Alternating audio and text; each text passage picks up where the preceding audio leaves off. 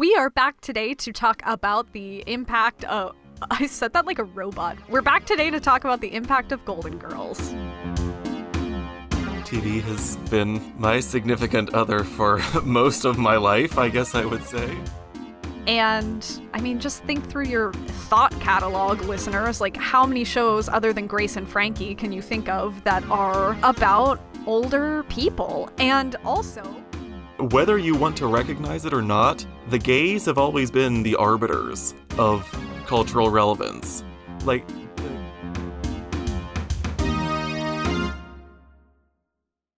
Well, hi there. Hello, that was almost ASMR.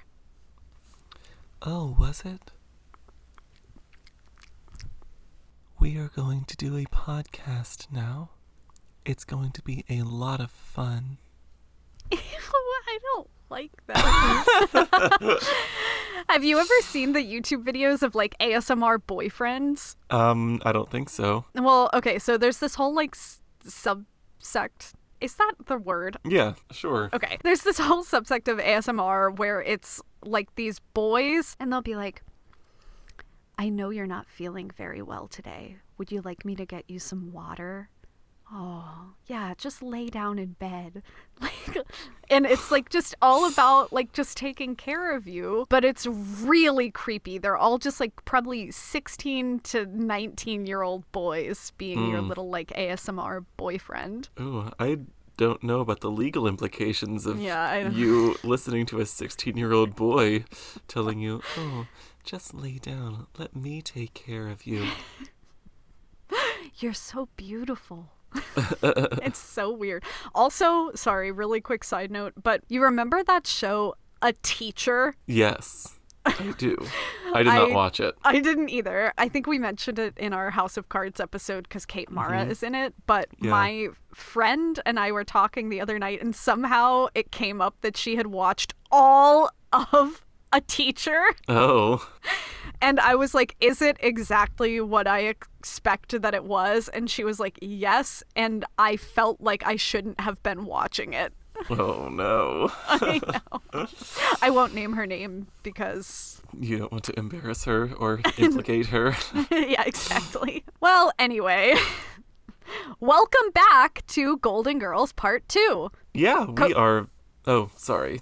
Were you going to say something else? I was just going to joke that you should try to sing the theme song but really fast. Oh, you know what I'm going to do is I'm going to sing the transition music that plays after the theme song ends but before the first scene begins. Oh, that's a great song. Ready?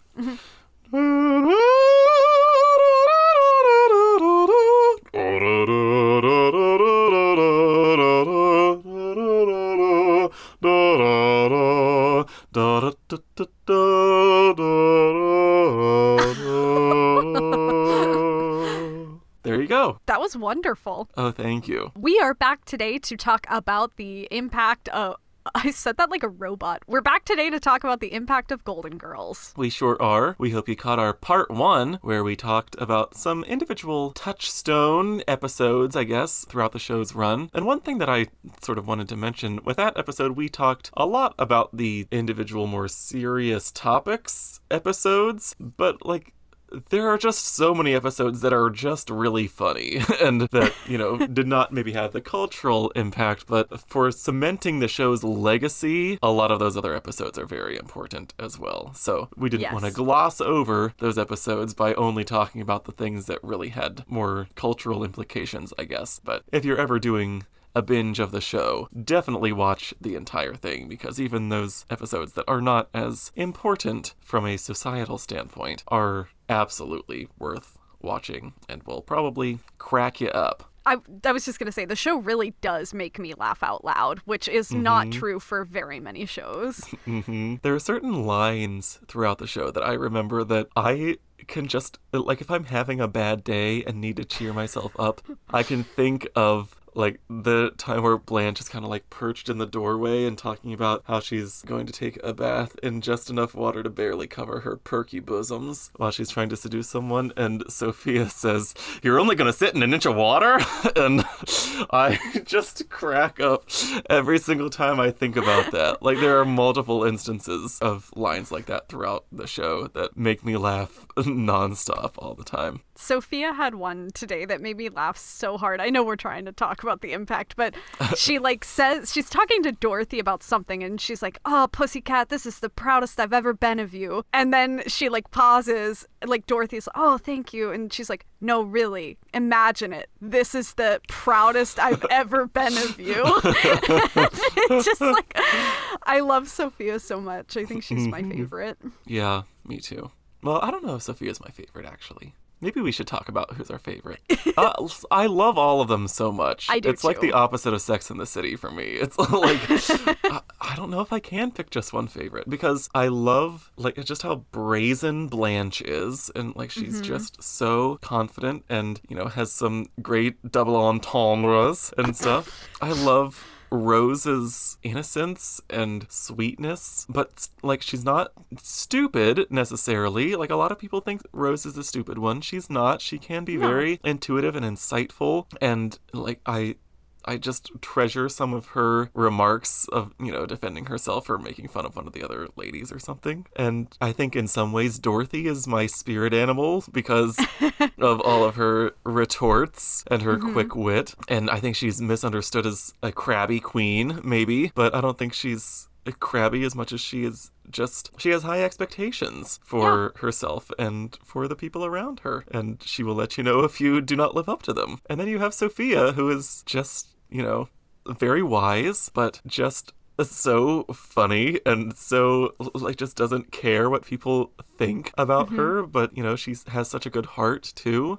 I think like as far as one-liners go, like as far as the zingers go, Sophia's probably got the best, but all of them have good ones. While I don't think that my zingers are nearly up to Sophia's level, she definitely is the character I relate to the most. I think that it is clear to me that I am Sophia. I don't know if you disagree with that, but if we were to assign roles, I think I would be her. She has the same kind of just misguided morality that I think I have, and she's so silly too, and she also has like this, I feel like, hidden life. I don't know if we talked about it in the episodes section, but like I feel like Sophia just has this whole life happening outside of what other people know, which is probably how everybody feels about themselves, but I feel like that a lot of the time, and then people are surprised to find out like what I actually do. So I don't know. I'm Sophia. I would agree with that. I would love to say that I'm Dorothy, but I'm just not that funny. I mean, I am.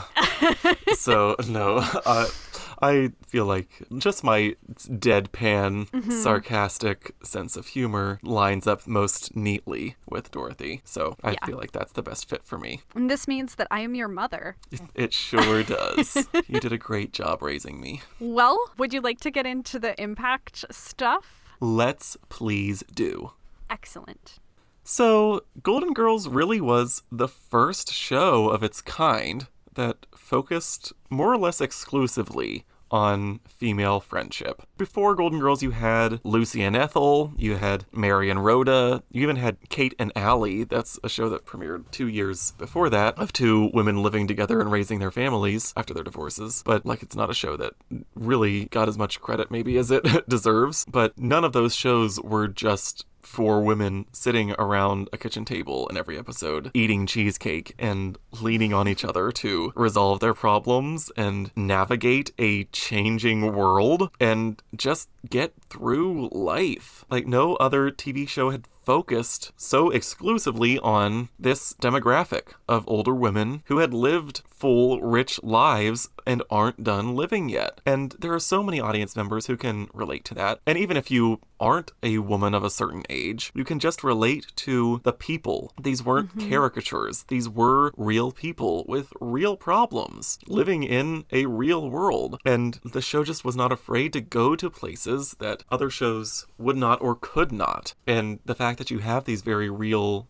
feeling characters placed in these situations that are very familiar to you. It just makes it so identifiable and so, I don't know, it just has so much resonance for people because they see themselves in whatever way within these characters and within the things that happen in their world. As you were talking, just kind of curious about the writing staff of the show, because we talk so much on the show about male versus female writers, and so I wanted to look it up. And while it does appear to be more men than women, there actually were a fair number of women who worked on the show. Susan Harris. She was the creator. She's credited on all episodes as a writer and creator. Winifred, that sounds like a woman to me. Kathy Spear wrote on 22 episodes. So I think that it's obvious that had an impact on the show, for the creation of the show. But one thing that I did think about when I was thinking about this element of the show, the female friendship element of the show, is that in a similar way to Sex and the City, this show also had a cast rivalry. Oh, yes. And it's kind of a shame to me that when you read about the show, that's something that you have to read about. But it did exist. Basically, Bea Arthur really did not like Betty White. And I read an interesting article with her son talking about it, and basically it kind of reminded me of myself in reading it, because Bea Arthur just really despised Betty White's upbeat personality and the fact that she would talk to fans while they were doing scene changes and stuff. Bea Arthur came from a very strict stage background and stayed in character and didn't believe in doing that. And so I don't know, it just makes me upset that this had to be a rivalry behind the scenes, because it reminds me of Lucy and Ethel, the actresses that played them, had an issue. Kim Cattrall and Sarah Jessica Parker. It sucks that these female friendship shows didn't always have that behind the scenes. And I know that that's true to real life, but I just feel like in Hollywood there's such a perpetuated stereotype that women are going to be rivals and women aren't going to be able to work together like divas, So it sucks that that has to be an outside of the show element. And, I guess maybe I didn't have to talk about it and perpetuate it even further, but I think it is worth noting. I think so too. And it just kind of puts this unfortunate damper on a show whenever you find out that the magic that you see on screen maybe wasn't necessarily happening behind the scenes. And especially with a show like this that is such a strong statement for the power of women, and especially the power of older women. The fact that they, maybe weren't able to resolve their differences in real life, or, it doesn't sound like they had difficulty working together. It just kind of makes you sad that it's a show about female friendship and then they weren't actually friends, But I think they all still attested that they held a, special place in each other's hearts. I think so. They just weren't, actually anything like Dorothy and Rose and Blanche and Sophia would have been on screen. It's also just nice to see adult friendships. These women are all people who met much later in life, and I know that as I get older, I feel as though it's sometimes very hard to make those super close friendships with people. It just isn't the same as when you're growing up, and it's also easy for you because your scope of meeting people is defined to, going to school every day and being with the same people over and over. You have to work a little harder in real life. So it's nice to see that aspect of it depicted as well. Yeah, absolutely. Another thing that I thought was worth mentioning, Golden Girls, like Mary Tyler Moore, another show that we have covered here, is an unabashedly feminist show without usually having its characters taking overtly political actions. The show is making these statements, and they're strong, potent statements that very few, if any, other pieces of media were making at the time. But it's not like all of the characters are out there protesting or doing any kind of activism work. There's occasionally something like they're trying to save a tree or something like that. With Mary Tyler Moore, it was a little more understated, where it was reflecting these real life issues, but it let you know which side of the issue it was on without coming right out and being bold about it. And Golden Girls was bold. It took these big stances on things that are so amazing looking back on them now for the show to have been allowed to say some of the things that they were allowed to say, quite honestly. And I think it kind of pushed TV in a little bit of a different direction. There were other shows that, had done the whole, very political issue of the week kind of episodes for a lot of their runs, thinking of shows like All in the Family and Good Times, even Cosby Show, which was around the same time as Golden Girls and maybe didn't get as much into that kind of stuff, but still touched on a lot of things. And, Golden Girls in some ways felt like a rejuvenation of some of those shows of the 70s that had been so unafraid to take on those issues. But at the same time, it seems like a lot of shows kind of petered out with that kind of content after Golden Girls went off the air. You had shows like Seinfeld and Home Improvement and Friends that came along in the 90s right after Golden Girls finished that were not saying anything substantive or like really contributing in any way to societal conversations. And I just wonder, like, do you have any ideas about why that shift happened?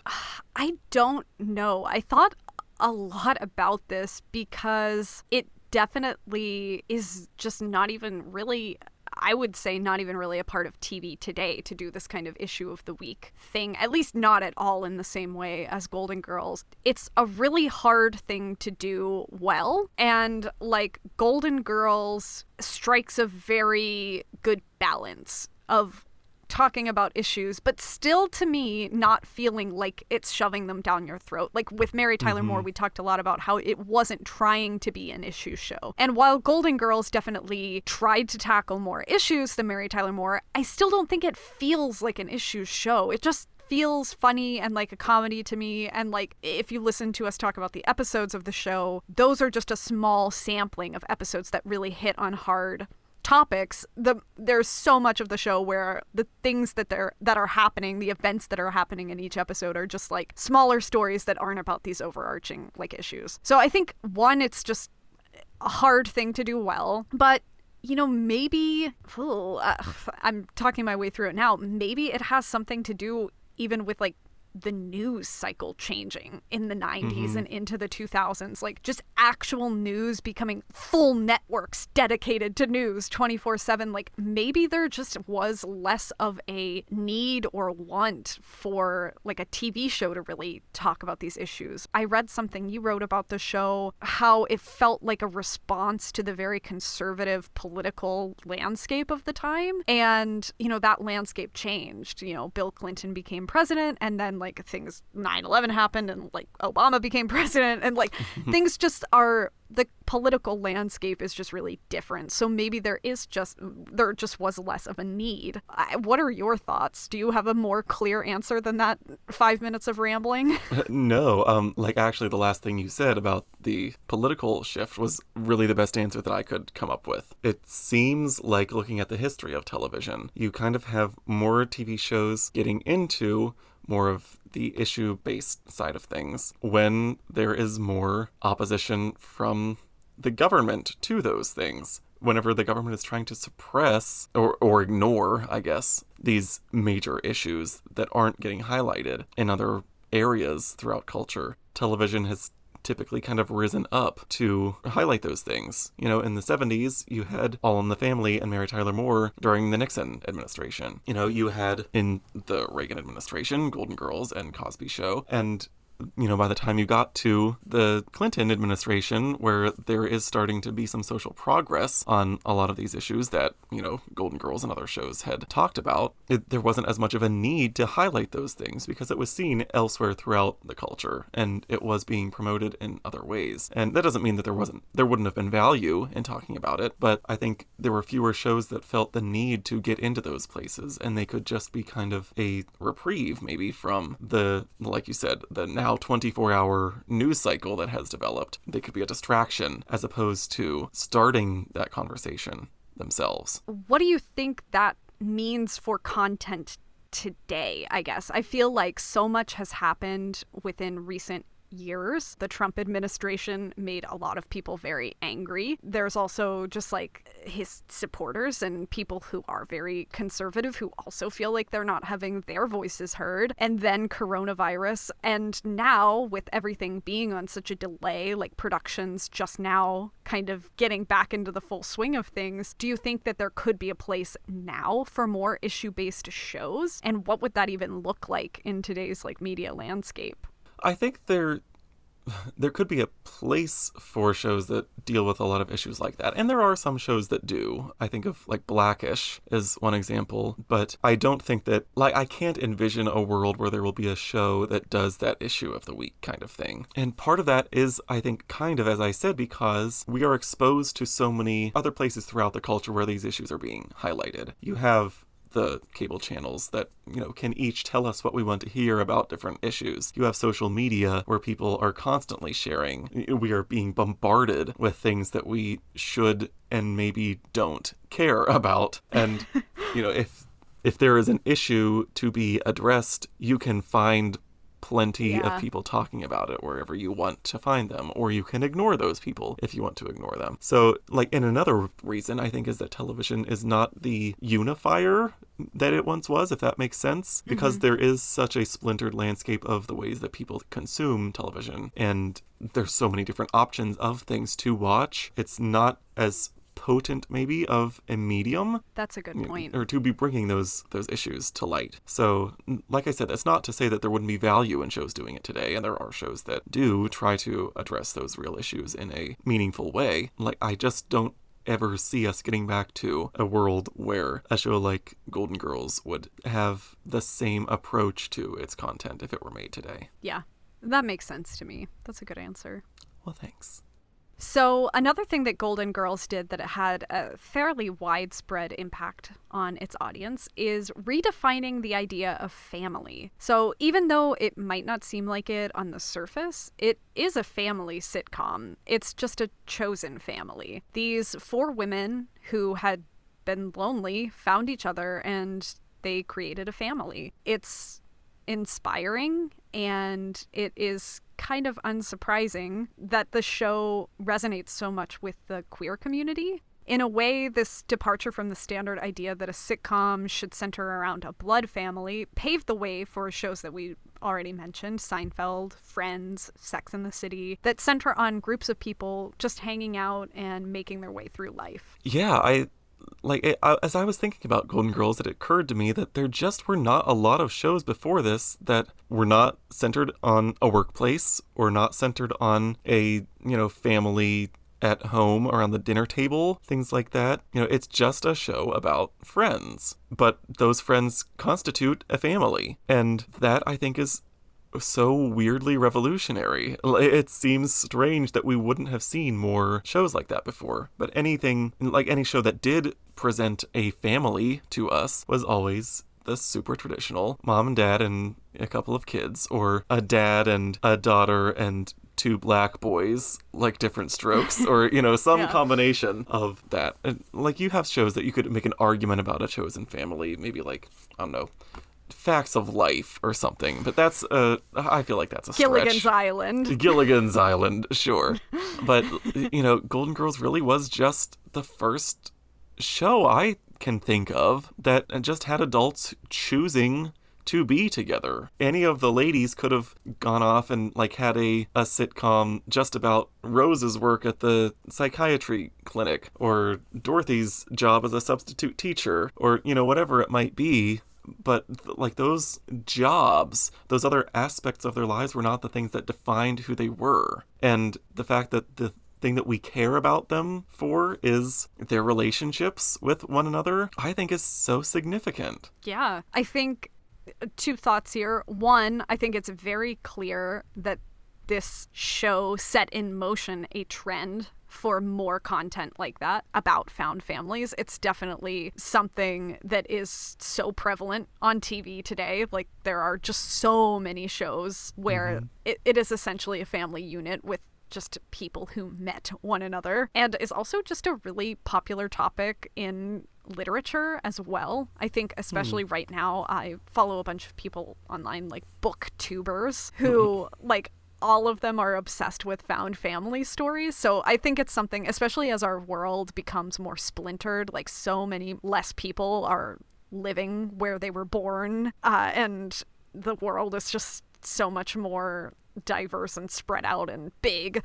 I think a found family story is just going to keep being so relevant to people and increasing in its relevance for people. And the fact that they are all older and just how important like finding those ties are for people who have lost a spouse. Like that's something that, you know, we don't always think about, especially like, I guess the ladies did have children, but they were all living elsewhere. So to really think about them finding each other and helping each other through this stage in life where otherwise they would just be alone, and they were lonely and alone before they met each other, which is so sweet. I love the episode where you get an insight into how all of them became roommates.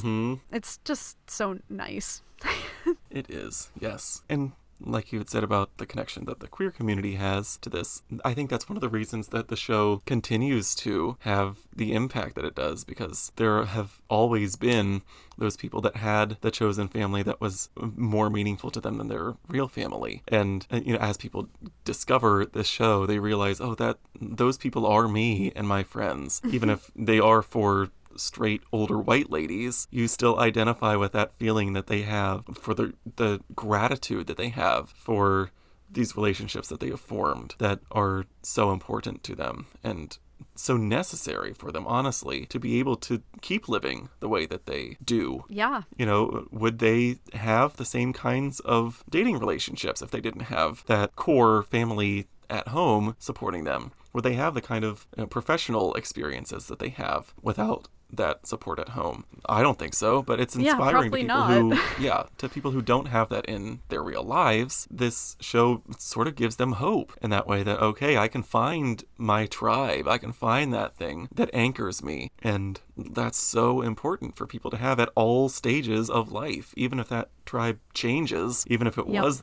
your biological family at one point and, you know, transitions later to these people that you find along the way. It's so vital for people to feel seen and loved and accepted, and, you know, to just be able to share their life with other people who understand and who get them. I think that's one of the things I love the most about TV is, you know, even in moments in my own life where I felt so alone, and, you know, I mean, I'm lucky I've always had a few friends, but there are times where even the fact that I had friends, like, it didn't mean that I felt understood all of the time. And TV is so amazing because maybe this is dark, but to me it's a positive. Like, TV can be a family. Like, these people can be your family. And I think more people than maybe would admit it have had moments in their life where, like, a TV show is actually what's getting them through. Yeah. And I always say to my boyfriend, you know, like, I don't really want to have kids. I'll have Buffy with me on my deathbed. And that could be dark and some people might not relate to it, but for me, that's true. I love TV, obviously. Me too, yes.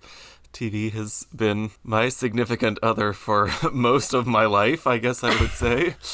Certainly the thing I've spent the most time with. Same.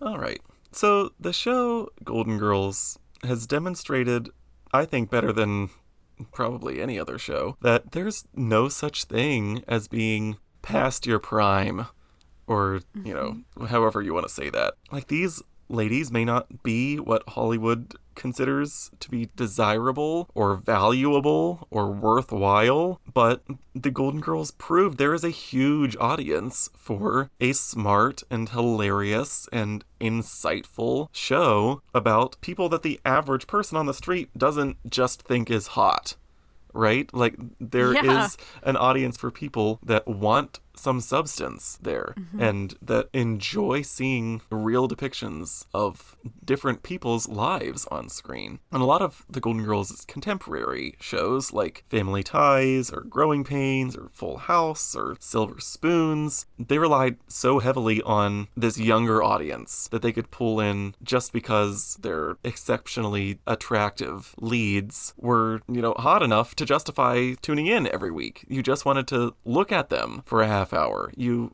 didn't actually care about the show. You just thought that Michael J. Fox was cute, so you were watching Family Ties. Like, Right. no one was watching Golden Girls because they thought B. Arthur was cute. And that's not to say that the ladies are not attractive, because they certainly were, and sexy and glamorous to boot.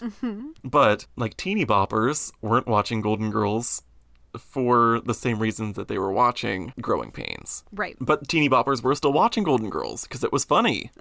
You know, and I feel like that's just that speaks to the quality of the show, that in this time where there were so many other shows doing something completely different, that this show worked. This, just for me, is, I kind of alluded to this earlier, but isn't this even more of a reason that we should cast more shows and create more shows about people that are more than just attractive, or people who are unconventionally attractive, because it both forces and also allows the writing staff to actually write something good. Yes. Like, and this show was able to cover so many more meaningful topics that a show about just hot young people, like, wouldn't a hot young person in a storyline about Alzheimer's is just not going to be as impactful, you know?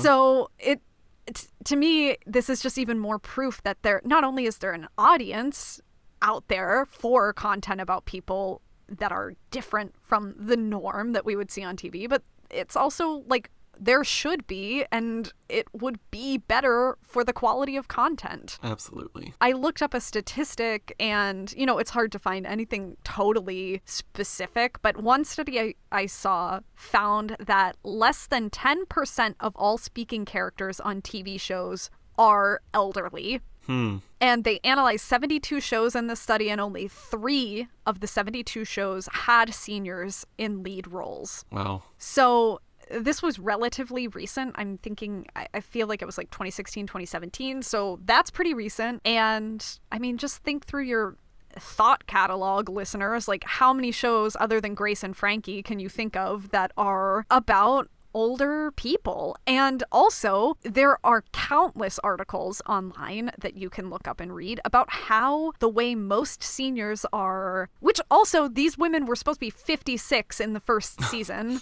So they're not even that old, but, you know, how seniors are portrayed on TV is hugely problematic. They are stereotyped as much or more than almost any other group out there. And it is, like, significantly impacting the way seniors are treated in the real world, by their families, by healthcare providers. Like, maybe it seems less important than racial issues or LGBTQ plus issues, but, like, ageism and the portrayal of old people is just as important, I would say. Absolutely. And you know what? I'm just thinking about this now. It is so surprising to me that there is not more content being made for an older audience. And what I mean by that is, like, historically, you had the shows on primetime network television being created exclusively for the 18 to 49-year-old demographic, because that's what advertisers valued the most. Those were the people that were seen as having the most viability for spending their money on your product. You know, that was always the target. And as we've seen this advent of streaming services, especially, but also all of the networks now shifting to a less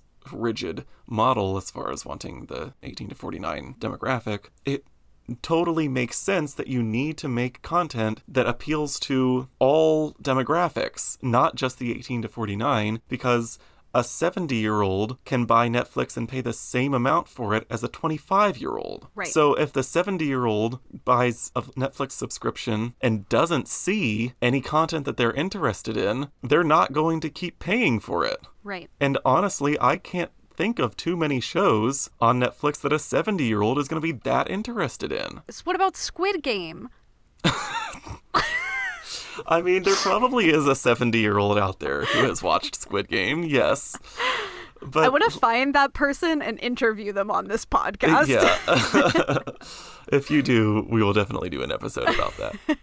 But, like, it does surprise me that there is not more of a push from these streaming services that are throwing so much money at so many different projects right now to actually create shows that, one, feature talent that those older generations recognize and care about, but two, that they will appreciate and identify with and want to watch more of. This literally never occurred to me until just now, but I think it makes so much sense. It does. And then I had two other thoughts while you were talking, which is one, that why aren't cable and like network TV stations making more content for old people? Because like, I mean, while CBS is probably mostly old people watching it, I don't know that Big Bang Theory is like a young Sheldon is exactly in the wheelhouse of what an old person would want to watch. I could be wrong. But also, going back to the advertising thing, I'm pretty sure that millennials and Gen Z don't have as much money to spend as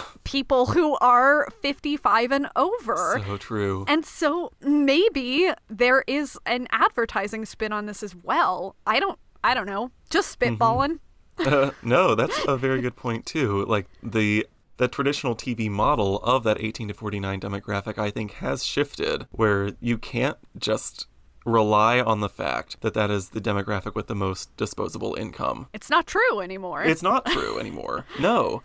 So you have to play into the hand of the people that have that money. And right now, those people that have accumulated the wealth are the ones that are older.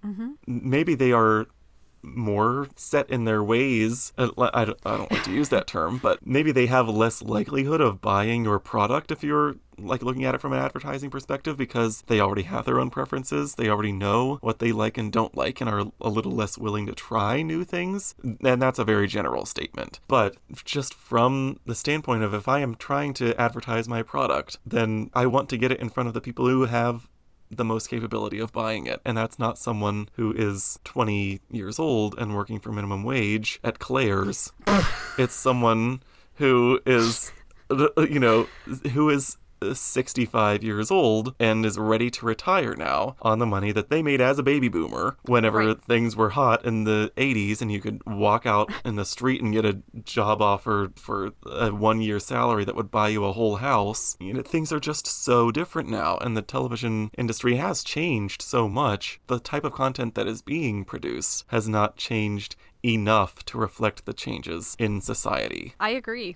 This is great. This is great. I didn't expect us to go to this place, but I'm so glad we did. Me too. Where else are we going? Well, let's see here. So, as we've already said, the Golden Girls inspired countless other TV shows in the years to come. There's no doubt about the fact that there are a lot of shows that followed in its footsteps, particularly from the strong female friendship angle. You had Designing Women that was really created as a direct competitor. Not exactly a ripoff, but following largely the same premise. Have you ever watched Designing Women? I have not, but I think I would like it. From what I know of it, I feel like it would be worth my watching. But have you? No, I haven't seen it either. I mean, Jean Smart is in it, so you know it has to be good. Yeah. Yeah. We love Jean Smart. We do. That's why it was on my mind recently, actually. But yeah, aside from Designing Women, there would be no Sex and the City without Golden Girls. There would be no Desperate Housewives without Golden Girls. Mostly because Desperate Housewives was created by Mark Cherry, who was a writer on Golden Girls and kind of proved himself in being able to write middle-aged, not even the Desperate Housewives were all middle-aged women, but women that were not young and frivolous, I guess. I mean, they were kind of frivolous, but still. Obviously, Hot in Cleveland was a complete ripoff, basically, of Golden Girls, to the fact that it even featured Betty White. And that's not a read of Hot in Cleveland, because I liked that show. But like even more recent shows like Broad City and Girls and Insecure and Younger, like all of them feature much younger casts and different styles of humor. But who's to say whether we would have shows like that without the template of the Golden Girls? We wouldn't. We wouldn't. No. So obviously, like Golden Girls carries so much cultural weight still today. And basically, if you're trying to create a TV show that people will love and revere until the end of time, this is it. Like, this is how you do it. But as I thought about this, I wondered why that is. Like, what did Golden Girls do that other shows have failed to replicate? Is there some sort of like magic formula that Golden Girls cracked that other shows hadn't found before and very few shows have since? Or like did it just strike enough of the right chords with enough of the right people to establish its cultural permanence? It's sort of interesting because we've like danced around this basically the entire episode of like kind of comparing it to Mary Tyler Moore. And I'm just thinking about how Mary Tyler Moore so clearly redefined the sitcom format. Mm-hmm. And I would argue that format that Mary Tyler Moore created is pretty much, give or take, the same format that is still used today to write most sitcoms. And I think that that's shifted a little, but like not enough for me to not say that. And I think that Golden Girls, as we mentioned kind of earlier, changed maybe the family element of sitcom, the workplace element. Like this is just about friends. And I think we've, again, seen that trend sort of continue. But ultimately, I just think Golden Girls was lightning in a bottle. Like it just worked. You can replicate the style of humor or the way that they set up jokes or the family aspect of it. And I don't think it changed necessarily like the sitcom format all that much in like terms of structure, but it just, everything about it was working. The humor worked. The way that it tackled issues and tugged at your heartstrings, that worked.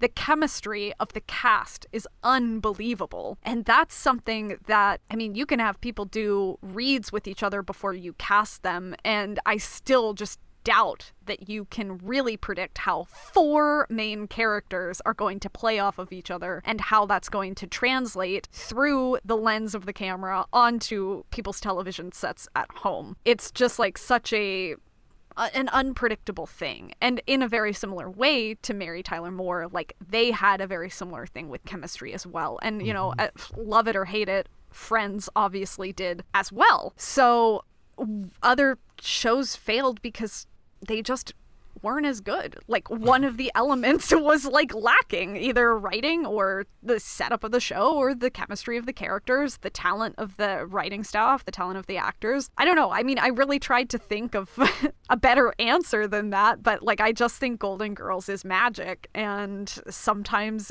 that's just all there is. I don't know if you have a deeper take than that, but that was my takeaway. No, I mean, I think I agree with everything that you said.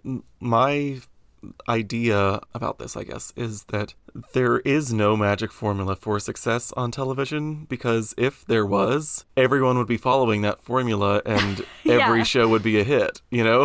Like, it's clear that you can't always predict what's going to work and what's not going to work, because there are how many shows each season that get canceled because no one is watching them, and at some point along the line, someone thought that show worked because they ordered it, you know? So it's so hard to pinpoint why this show, or any other number of very successful shows, stands the test of time, because like it has that je ne sais quoi, I guess, that undefinable factor that if it were able to be defined would be the only thing that people cared about in making television. Now, all of the things that you mentioned, the writing, the chemistry of the cast, the way that it was novel in addressing things that had not been seen or done on television before, like all of those things accumulate. They're more than the sum of the parts, right? Mm-hmm. So, you know, you can have a show that's written exquisitely where the cast is just not doing the job, basically, and then the show fails. This show is just a tornado of talent, for one thing, both in front of and behind the camera, and it hit at the right time. It is a show that had a place in society, and it established that place and held on to it for its entire run, and it continues to hold on to it. As you were talking, I'm thinking about how throughout this episode we've, you know, tried to put Golden Girls within the context of the time in which it was made, you know, as maybe a response to the conservative administration, or on the other hand, as this sort of standout as being a show that's against the grain in like a generation of shows that were clamoring for a younger audience. Mm-hmm. But what is remarkable about Golden Girls is that this show could basically be made at any time or viewed at any time within history, the history of TV, and it would still be funny. And it would still be well received. And that is maybe the thing that is the most remarkable about it. And remarkable about a lot of the other shows that we've talked about on this podcast, like Mary Tyler Moore. You know, that show still is relevant today as it was when it was made. Mm-hmm. So. Absolutely. On a more lighthearted note, I think, maybe not even lighthearted, but a very different idea. I do think that one of the reasons that Golden Girls is still so culturally revered is something that we had mentioned earlier, its connection to the queer community. Yes. I think, like, whether you want to recognize it or not, the gays have always been the arbiters of cultural relevance. Yes. Like, the queer community decides what we're going to care about 20 years from now. Quite honestly, like, I don't think that people always make that connection. But from the start, Golden Girls had the LGBTQ plus community on their side because they were representing it, and so few other places were. And, like, people continue to discover this show, and whether they are a member of the queer community or not, they identify with it and they continue to carry it forward. And nobody carries culture forward better than the gays. You know, like, if you have people wanting to dress up as you for Halloween, you have done something right. And, exactly. You know, if you have people doing a live staged version of your television show in drag, like, you have 4 men doing episodes of your show in drag, like, that's an actual show that it was, I don't know if it's still running, but it was running in San Francisco for a couple of years. There's just certain things that the queer community identifies with that makes it lasting, and that makes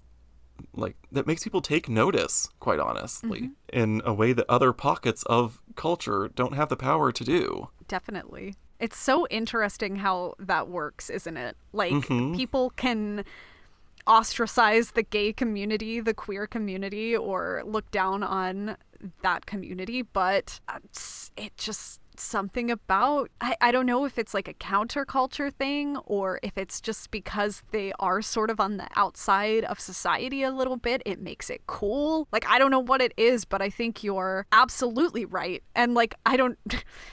thinking while you're talking, like, all of these Princess Diana biopics coming out and all of this, like, obsession with her lately, it's a very similar thing. She was supported by the gay community from the get-go. And, like, I know I'm, like, going down, like, a path right now, but there's just countless examples of exactly what you're talking about. And it is something that I don't think very many people, unless they are a part of that community or have friends within that community, I don't think most people even think about that. Yeah, but if you hadn't thought about it before, now you're maybe thinking about it. Wow.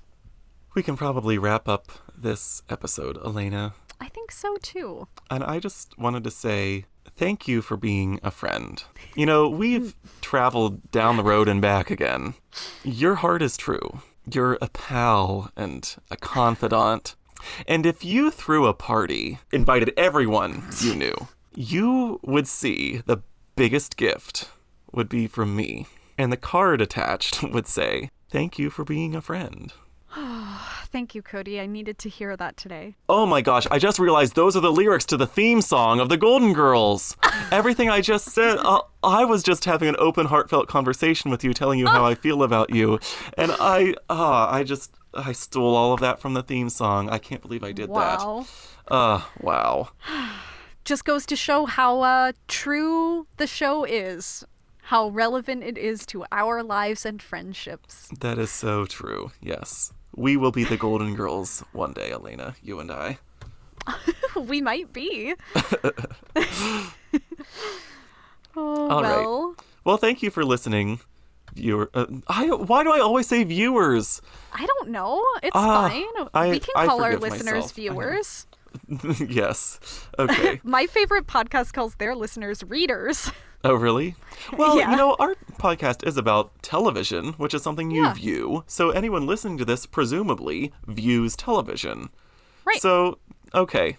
I take it back. Thanks, viewers, for listening to our podcast. We hope that you have enjoyed this episode and learned a little bit and maybe considered something you haven't before. If you have, please comment on our Instagram posts. Yeah, you can tell us all of the thoughts that you had about this episode. At Televisionary Podcast is where you can find us there. And if you have things that you don't want to post in public, you can slide into our DMs and tell us what you like or don't like about us, but preferably what you like.